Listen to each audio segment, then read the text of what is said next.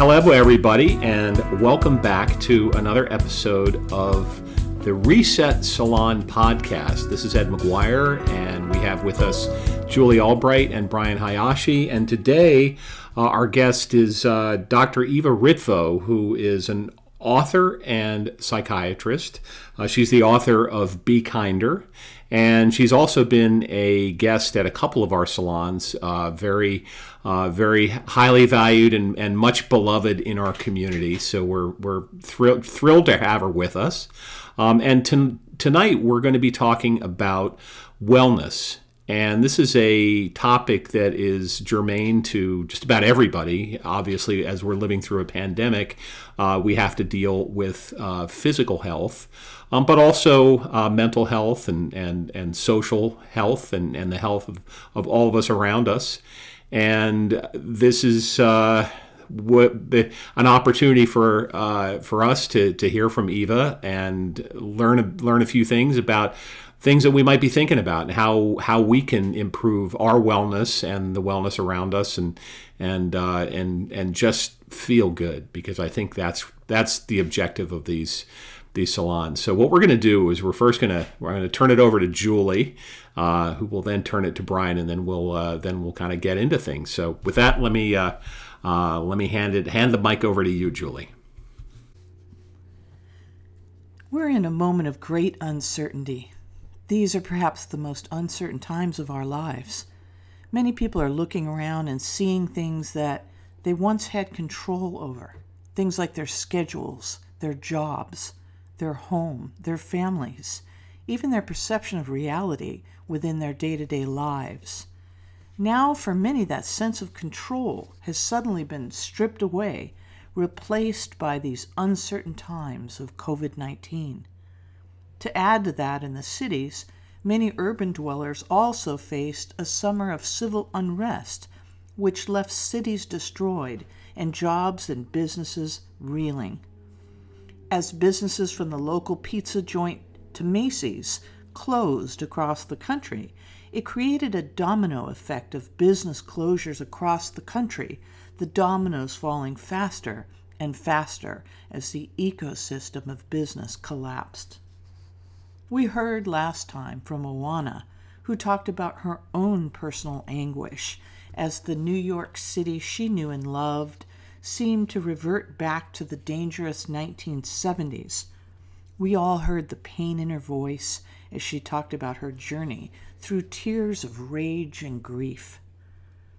While many talked about the broken glass of businesses looted, others talked about our broken bodies or broken hearts as loved ones contracted COVID.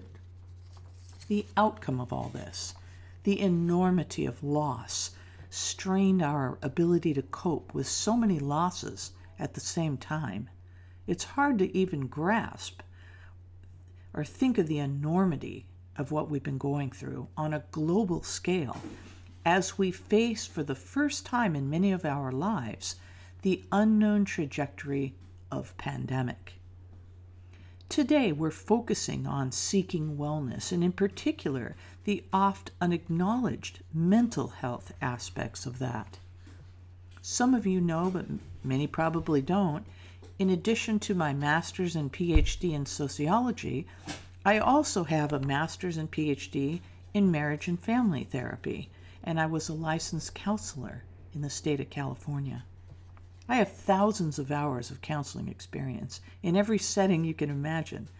I've worked at university clinics at 2 different schools. I had a private practice in Newport Beach, California. I used to drive on nights and weekends to homes in Florida of families who were court-ordered to have their kids seen by a counselor for various reasons. I later spent 2.5 years behind the locked doors of a psych ward in a hospital. I like to tell my students, you may think I lived there, but I didn't. In that setting, I saw every type of mental health issue that there is. Though COVID presents us with perhaps unique physical health challenges, perhaps most unheralded or unacknowledged are the side effects of dealing with COVID-19. Couple of examples. Mental health hotline calls are up 8,000% in the Los Angeles area. One study found that the isolation of sheltering in place may be driving mental health struggles, as 47% of those sheltering in place reported mental health issues compared to 37% of those not sheltering in place. Still, when you think about it, when almost half of those sheltering in place and about 40% of those not sheltering are experiencing mental health issues, these are huge numbers, and I think it's high time we talk about this. I like to think about health and wellness in a holistic manner. That is, that mind, body, and environment are all connected. Part of my job when I worked in that mental hospital I told you about was to do what's called psychosocial assessments. And what we do is we assess people's state of mind as well as their support systems and coping abilities and what resources they could draw upon. You could think about these being various wellness enhancing behaviors like eating healthy foods, getting enough sleep, having a solid support system of friends and family, exercising, and maybe spending time in nature.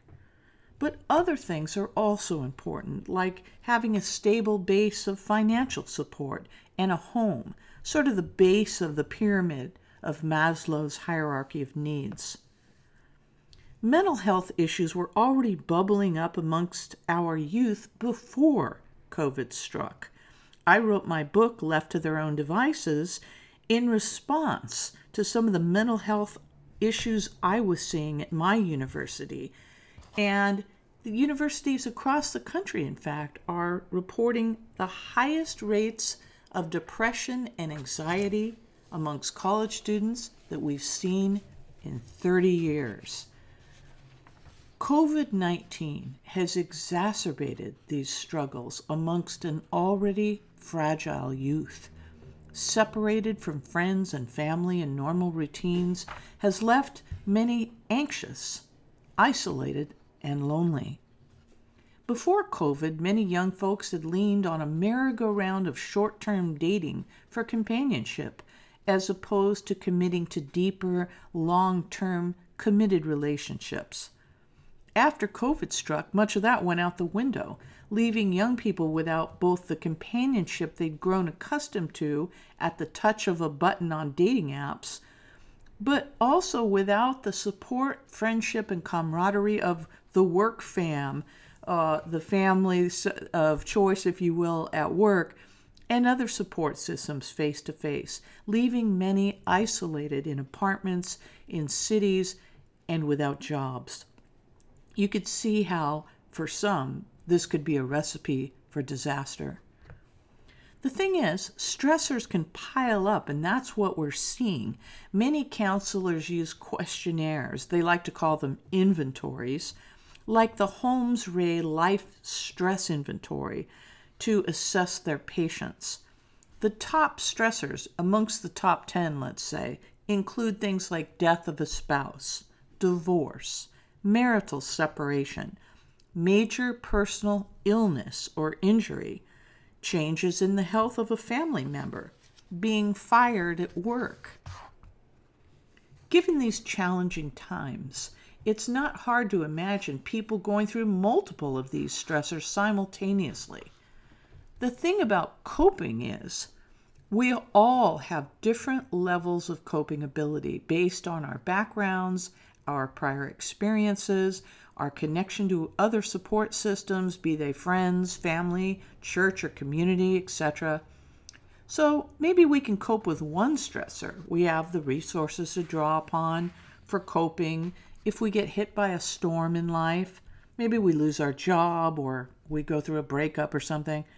The storm may rock our boat for a while, but soon the sun comes out, our friends or family and others are there for us, and it's smooth sailing again. Yet when you get hit by stressor after stressor, one after another, you lose your job, you lose your home, you and your partner are having marital or relationship issues.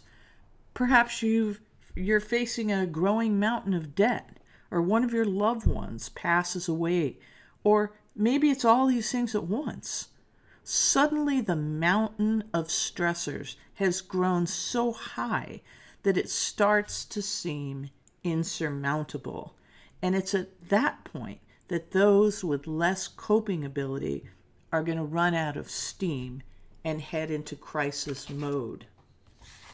I was thinking the other day, I don't think I've said I'm sorry regarding the death of a loved one as many times as I've said it lately and in the past year. Seems like almost every single day I'm saying I'm sorry to someone that I know or love who's lost a relative to COVID. So many of us are going through these top 10 stressors at the moment. And here's the thing that I think is unique. In a sense, we're in a unique moment that goes beyond ourselves. Let me tell you what I mean. Imagine I was going through a divorce or a loss of my job or something like that. It would be me going through this individually in a very personal way. My friend would be chugging along, maybe it's Brian or Ed here, in their lives as normal, and they'd be available to support me through this temporary personal crisis.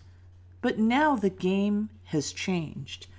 In this very strange situation we find ourselves in, we're all going through some kind of a loss, be it as simple as not being able to go into the office and see our colleagues, or go to conferences or travel like we used to, all the way to the loss of our neighborhoods as we knew them, the connections to our family and friends, through to the loss of a loved one through death.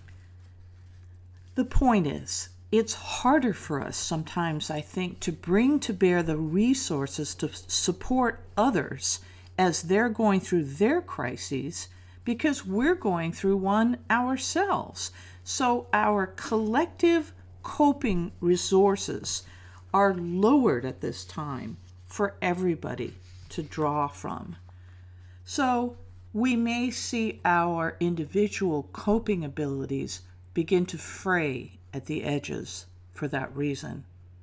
For our young people, this is a particular problem. They've unhooked from the traditional support systems that kept their parents and grandparents afloat. Things like marriage or going to church, being part of a family, or even a long-term job with colleagues, all the way to owning homes in neighborhoods where they're woven into the social fabric. These kinds of institutions, we know as sociologists from long-term studies, that they keep people firmly anchored, bolstering both physical and mental health, sometimes in surprising ways. As our young people are struggling before COVID, adding the layers of complexity here may make coping particularly difficult for them at this time. One last thing I'll say is this. I remember working in that mental hospital, going room to room, conducting those psychosocial assessments I told you about to see how people were doing. And this was the locked psych ward, mind you, so we only had very severe cases, ranging from schizophrenia to suicide attempts.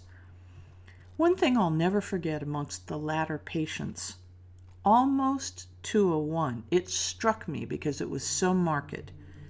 Each and every one of them had in common the fact that they'd lost hope somewhere along the way. So today, in our Reset Salon podcast, I'm so thankful that we have the wonderful Dr. Eva Ritvo with us to help us find our way through these complex times. I would urge that all of us do our own personal inventories of what our coping skills are at this time. What do you have control over? What resources do you have around yourself to help shore you up, to get you through these challenging times? How can you take better care of yourself so that you're physically and mentally able to weather the storms that we're facing now and going forward? And lastly, where can you find hope on the horizon, which is the key to pulling us forward into the future in a time of great uncertainty? And lastly, I would add, it's normal to feel stressed and anxious when facing the multiple kinds of stressors we're all facing, especially when they pile up one atop the other. I think this kind of level of community anxiety we're going through adds to our own individual levels of stress in life. The good news is, though, there's things we can do to get control, to bolster our physical and mental health, to feel better, to take care of ourselves on an everyday basis so that we're stronger to face the challenges that lie in our path. And we can talk about what those things are, and we will today. So with that, I will say I'm very glad we're having this important conversation today. I think it's important to name things. I think it's important to speak about things. And that's what we're doing today with the hope that we can foment hope. We usually think of that word foment in terms of fomenting a riot or something, but doctors used to use the word foment as in foment an illness.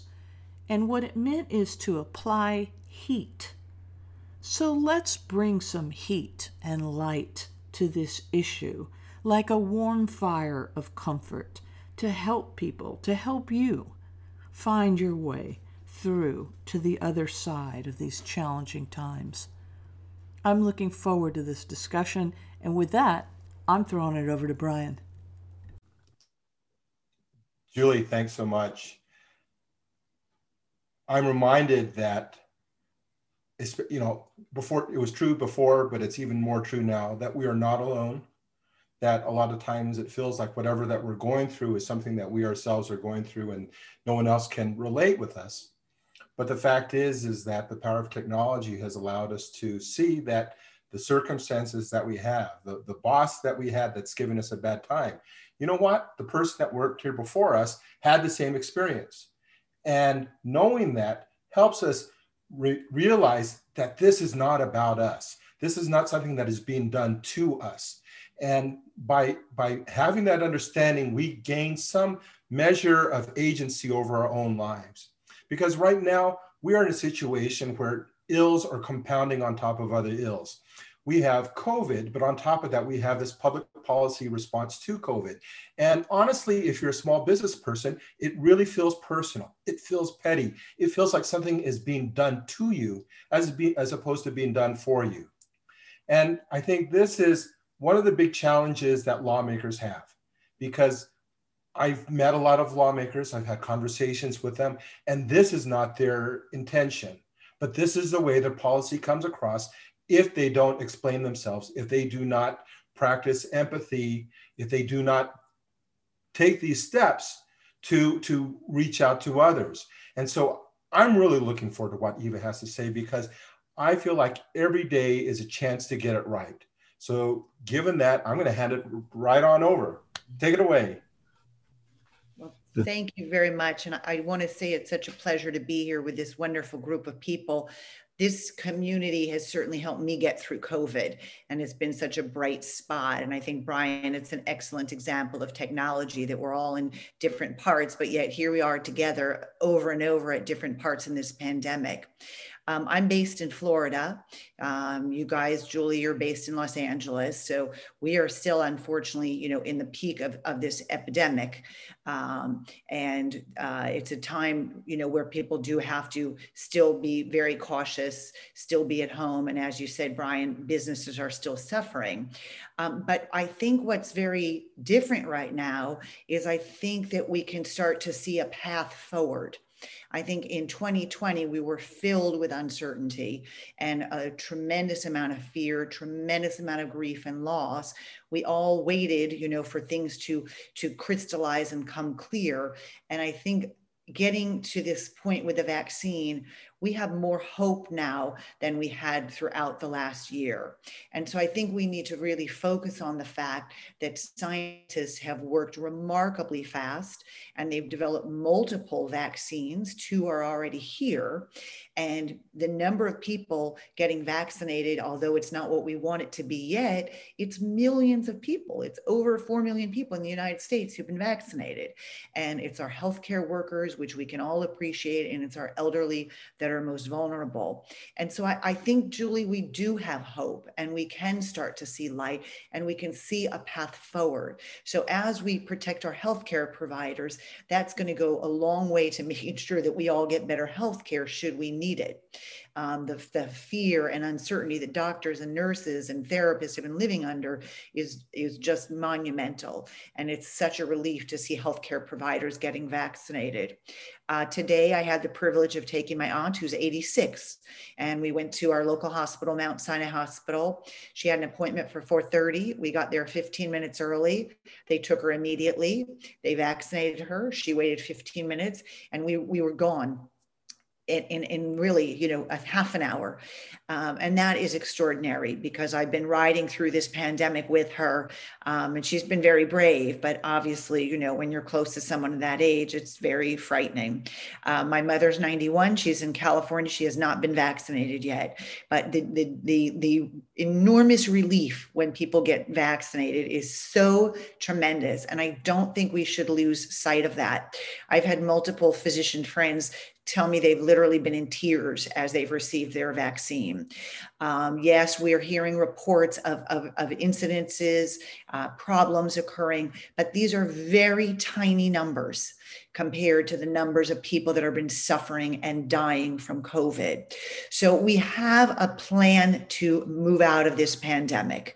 Obviously, hearing about new variants is very frightening, but I think at this point, scientists have agreed that there's no reason to think the current vaccines won't be effective.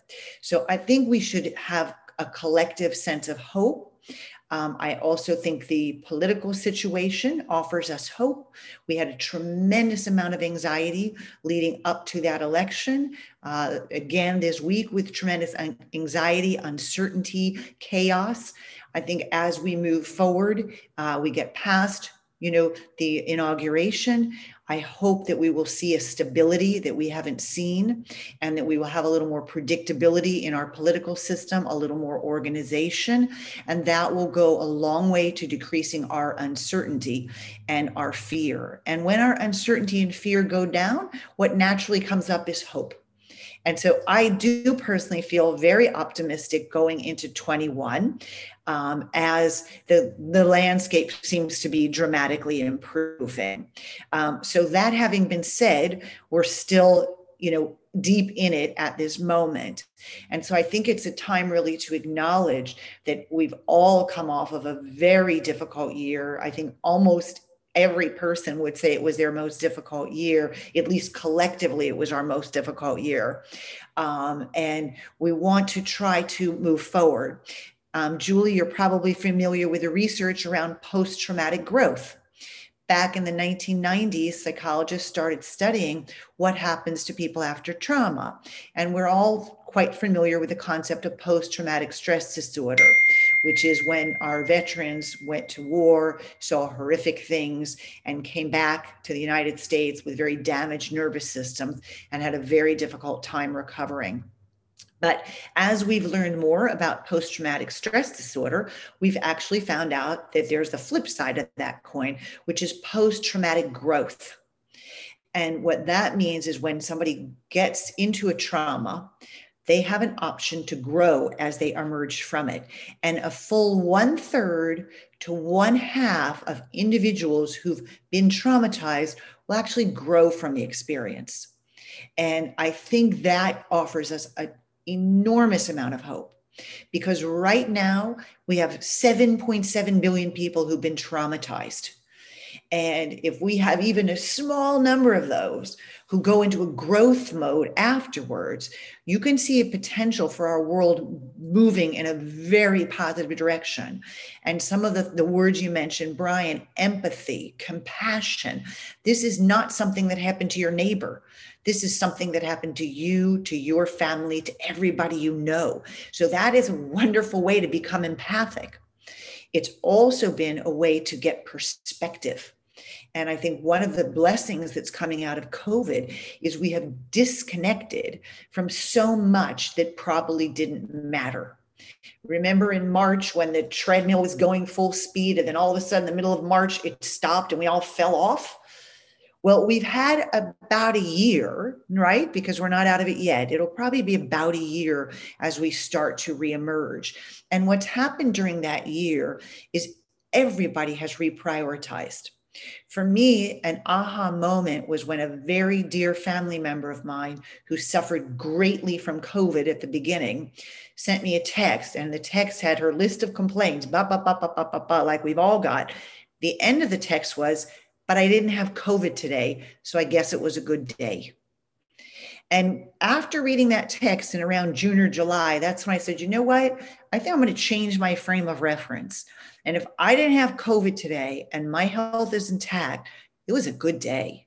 And no longer do I need to go out to parties. No longer do I need to go shopping. No longer need to worry what my hair looks like. But if I didn't have COVID today, it was a good day. So I think that collectively there's an opportunity to grow and to see what did we value in this year. Again, think back to early March. Remember all those people that you were trying to find out, are they okay? Are they okay? Do you remember that moment in early March when you were just texting everybody you ever met? Okay, not everybody has made it through. That is certainly the case. But the majority of us have made it through and we're here. And I think we've really learned this year to value those we're closest to. And we've weeded out many of our relationships because we're not in the street saying hello to everybody and going to every event, but we know who our bubble is. And I think knowing who your bubble is helps because that's who you can get support from. That's who you want to support. I was so happy taking my aunt to get that COVID vaccine today, despite all those circles I had to drive in. It was a thrilling event because she and I have become so much closer through this pandemic because we're both no longer busy with all those other people we were busy with. And I can't cook at all. And she's a fabulous cook. So I'm always at her house. She's always cooking. She's not coronaphobic like I am. I get in there and she says, take that mask off. And I'm like, I don't know if I should do this. And she makes me take it off and we made it to vaccine today. So it's been a huge relief. So I think there's a lot that we need to try to focus on now to make sure we come out of this well and stronger and better and more thoughtful with a better perspective. The last thing I want to throw out, and then I'll turn it over to the group, is this year we focused on our health. And as a society, you know that that's been a great weakness for America with the obesity, the diabetes, the alcoholism, the depression. We were really spiraling in a bad direction, the opiate abuse, the overdose. So this year has shown us is that mental health affects everybody. There was nobody who was immune from an anxiety disorder or depression or grief or post-traumatic stress disorder. Mental illness is not something that happens to somebody else, happened to every one of us. So we need to start talking about it, and we need to start talking about how to be mentally healthy and well. So that's what I wanted to say, and I'll turn it over to you so we can talk about some more details. Wonderful. Well, I wanted to ask, going back to the really difficult times in the peak of the pandemic last year, you made reference to uncertainty as being, one of the biggest factors increasing stress and depression. And in your experience and looking back and looking back on over the year, but also tying into some of your other experience, what were some of the best practices that people can do when they find themselves, in a period of maximum uncertainty? And I don't want to discount that thing. We certainly appear to have turn the proverbial corner and things are looking up. But for people who find themselves in very difficult, very stressful, very uncertain situations, and likely every one of us will probably experience something like that at another time in our life. What are some steps or some thoughts or some approaches that we can take that could help ground us and make us more resilient? Well, one question is about uncertainty, and our brains hate uncertainty. So I think we need to acknowledge that when there's a lot of uncertainty, we're going to feel anxious.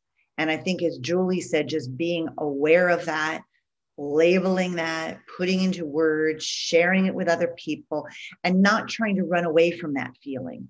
So the image that comes to my mind is if you get COVID or somebody you know gets COVID, you're going to be very anxious. You're going to be very distressed. That is inevitable. And just acknowledging that and letting that be for that moment is what's most important. We can't always remedy things.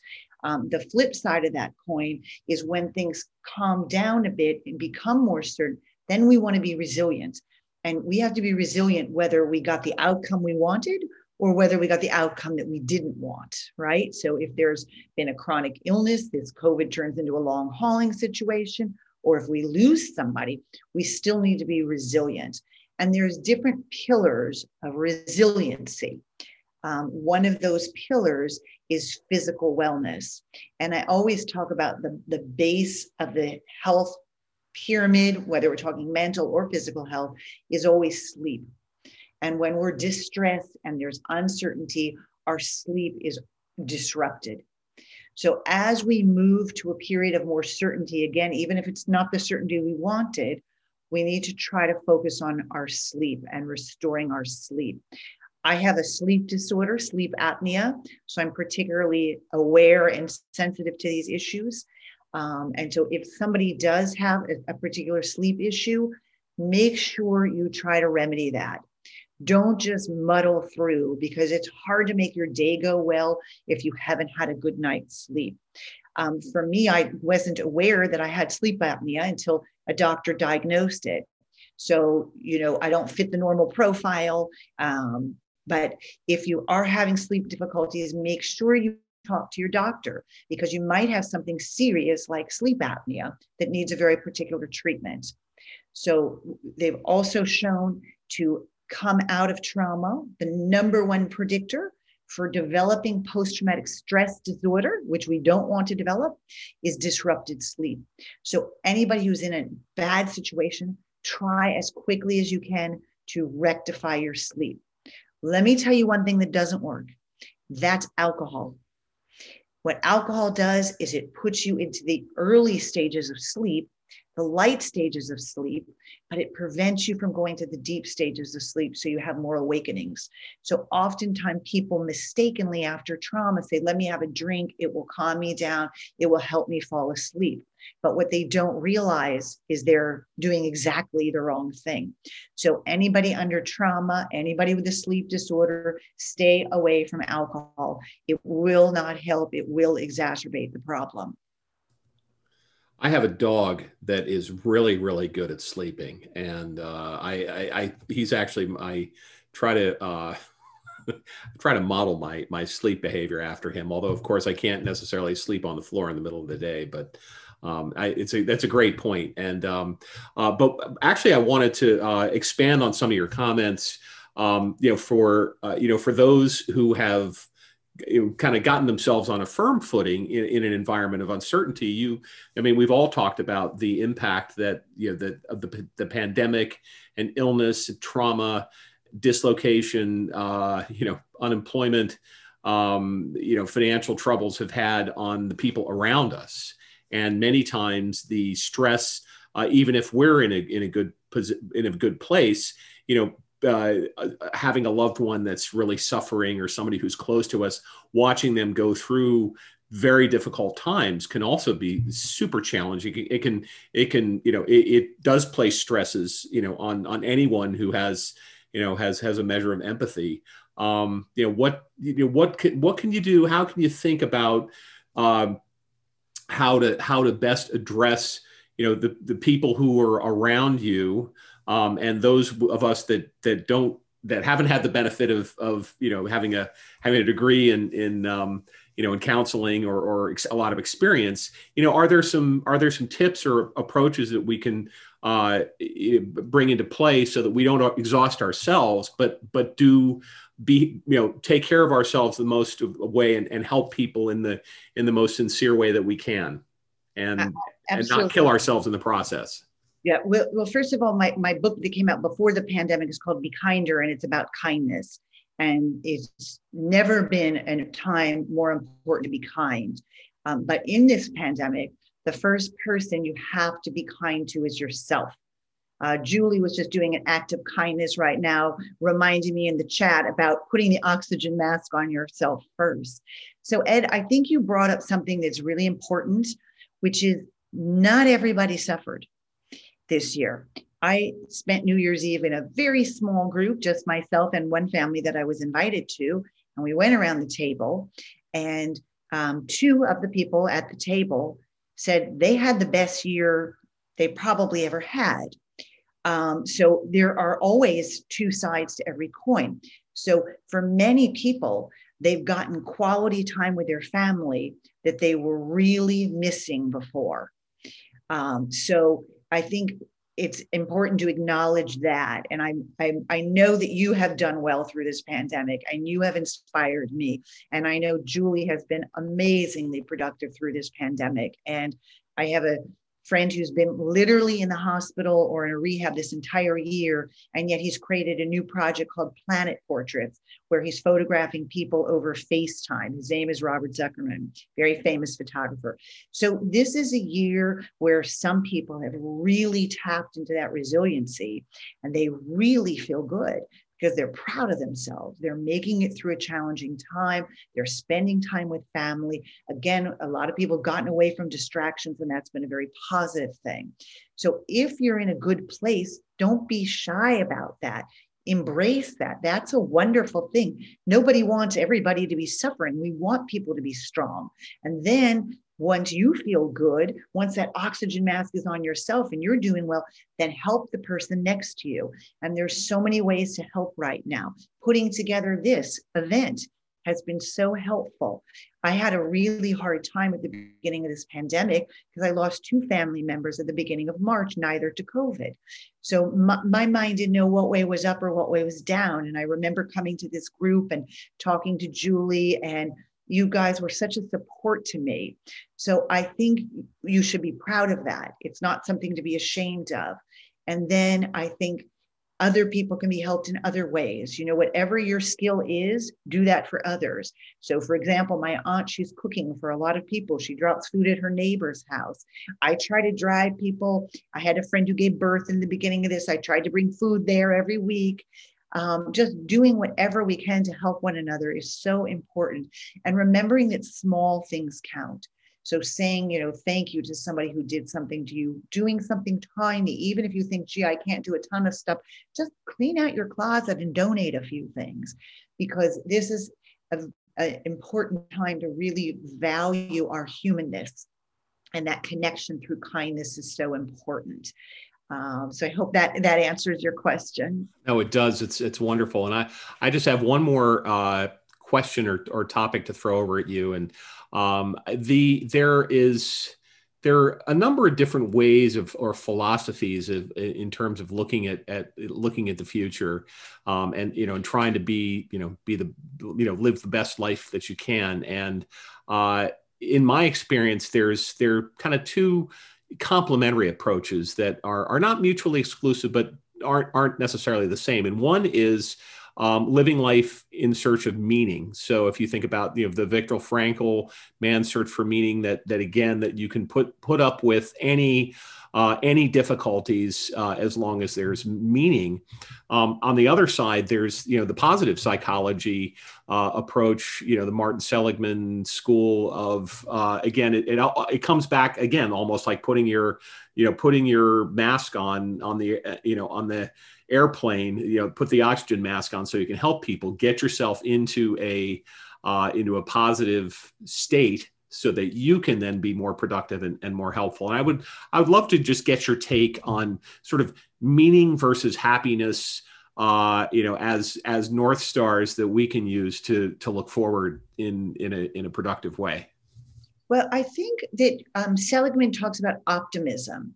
I think happiness is a little bit passé as a concept, because it was something that was so popular and there were so many books written about happiness. But the problem with happiness is it's fleeting. No one's staying happy for very long. Think of the way we got on this Zoom call. We were all laughing. We were so happy, but we're not going to stay in that state. So I think if you're pursuing happiness, you're pursuing the wrong North Star. I think if you're pursuing well-being, then I think that's a wonderful guide. And I think well-being and meaning go together quite nicely. So my philosophy is we, as adults, are responsible for taking care of ourselves. So we have to be well. And that is that pyramid. We talked about sleep on the bottom. The next comes nutrition, then exercise. And then as you get up that Maslow's hierarchy of needs, that's where we get to purpose and meaning.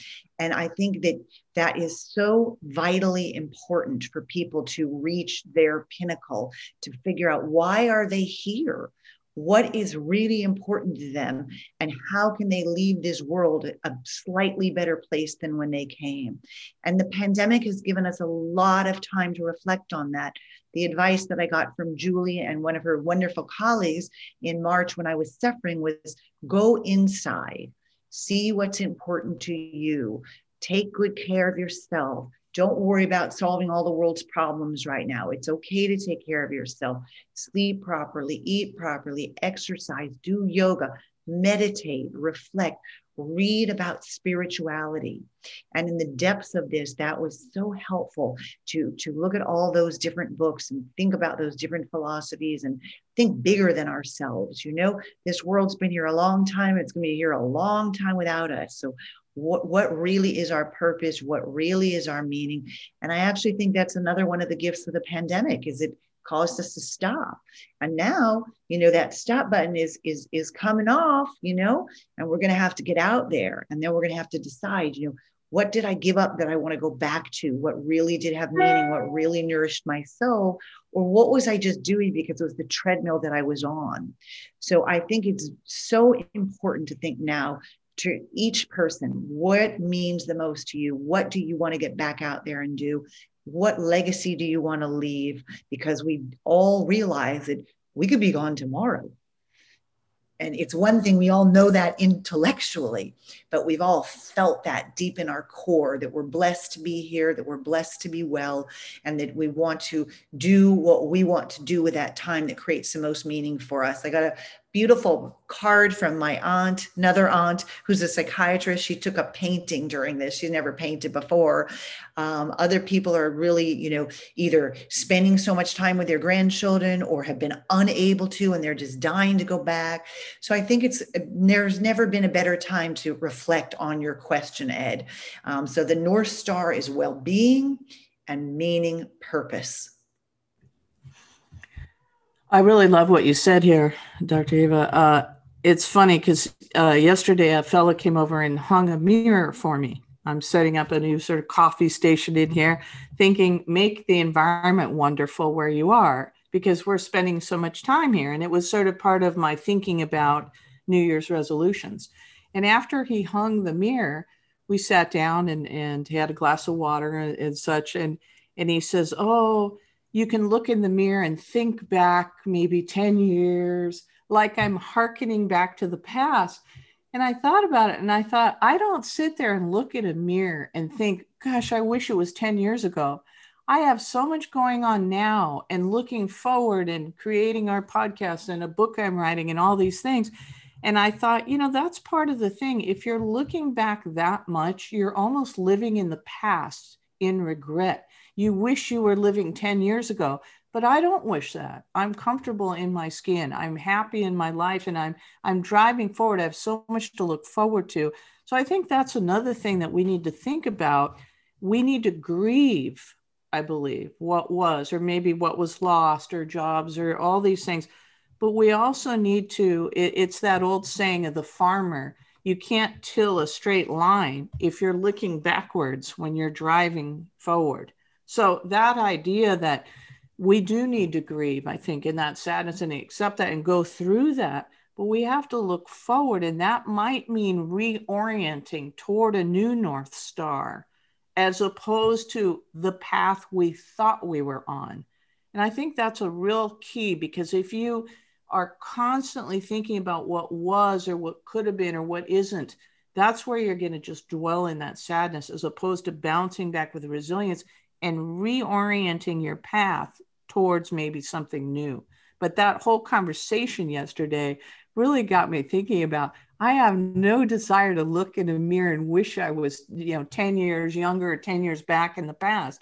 I'm living my best life right now, and I plan to continue to do that.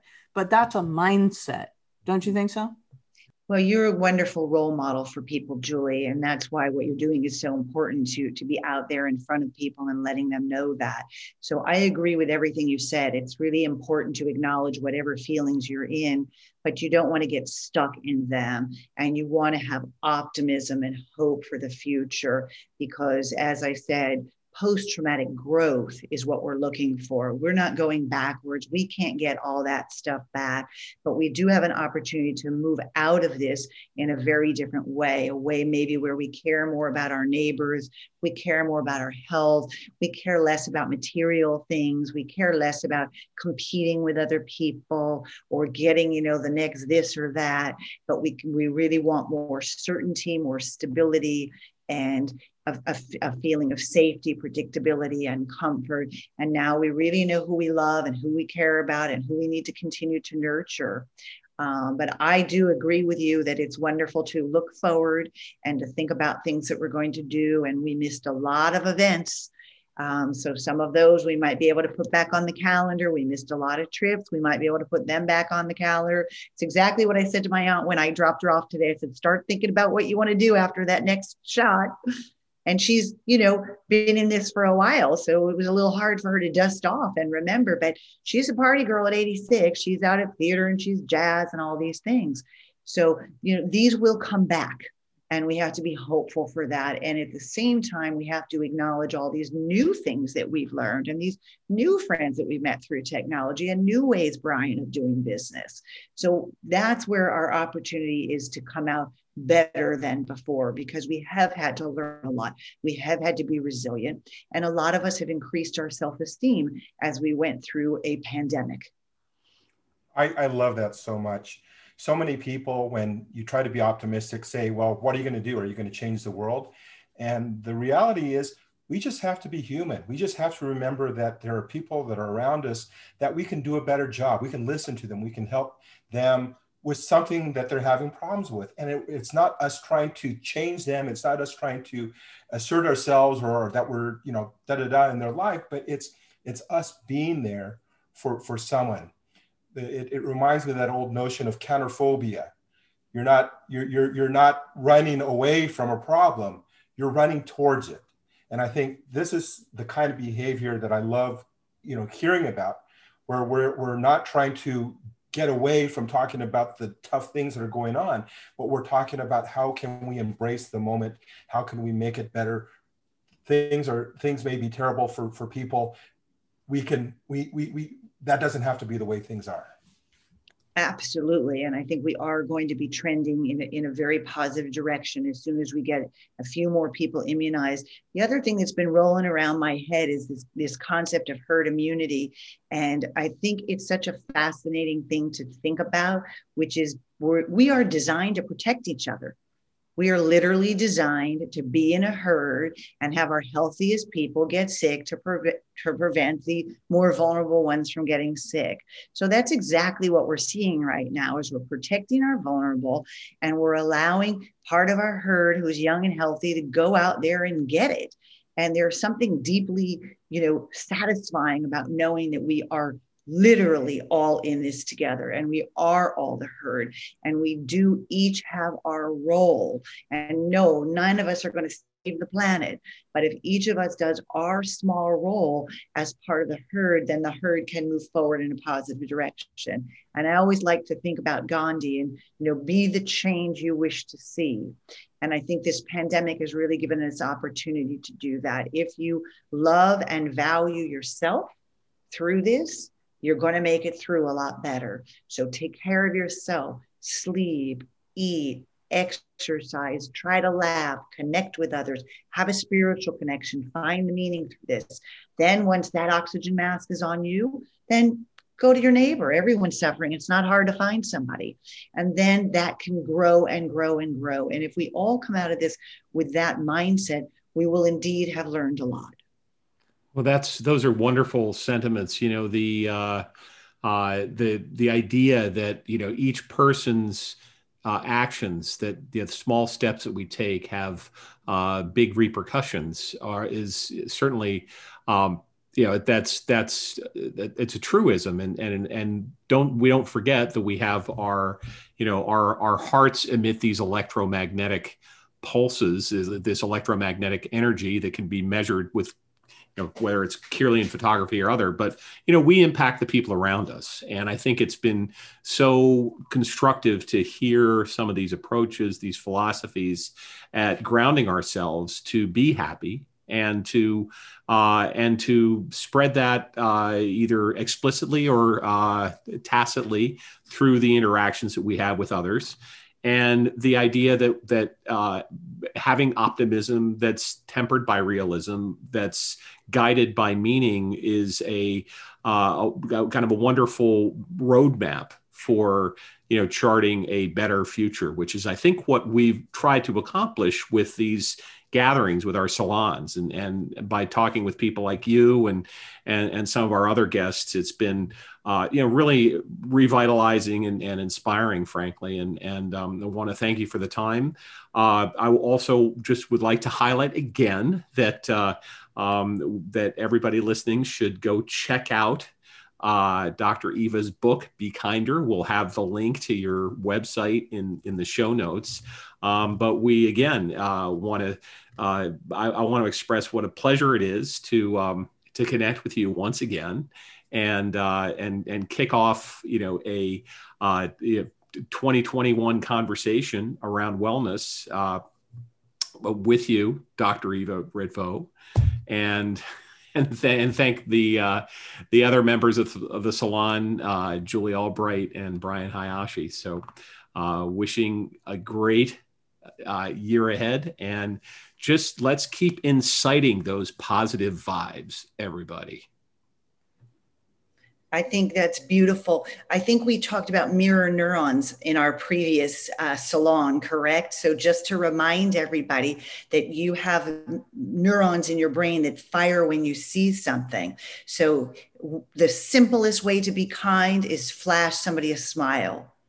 Because when you flash somebody a smile, you're triggering their smile mirror neurons. And right now there's a lot of people suffering, and you can't smile behind a mask.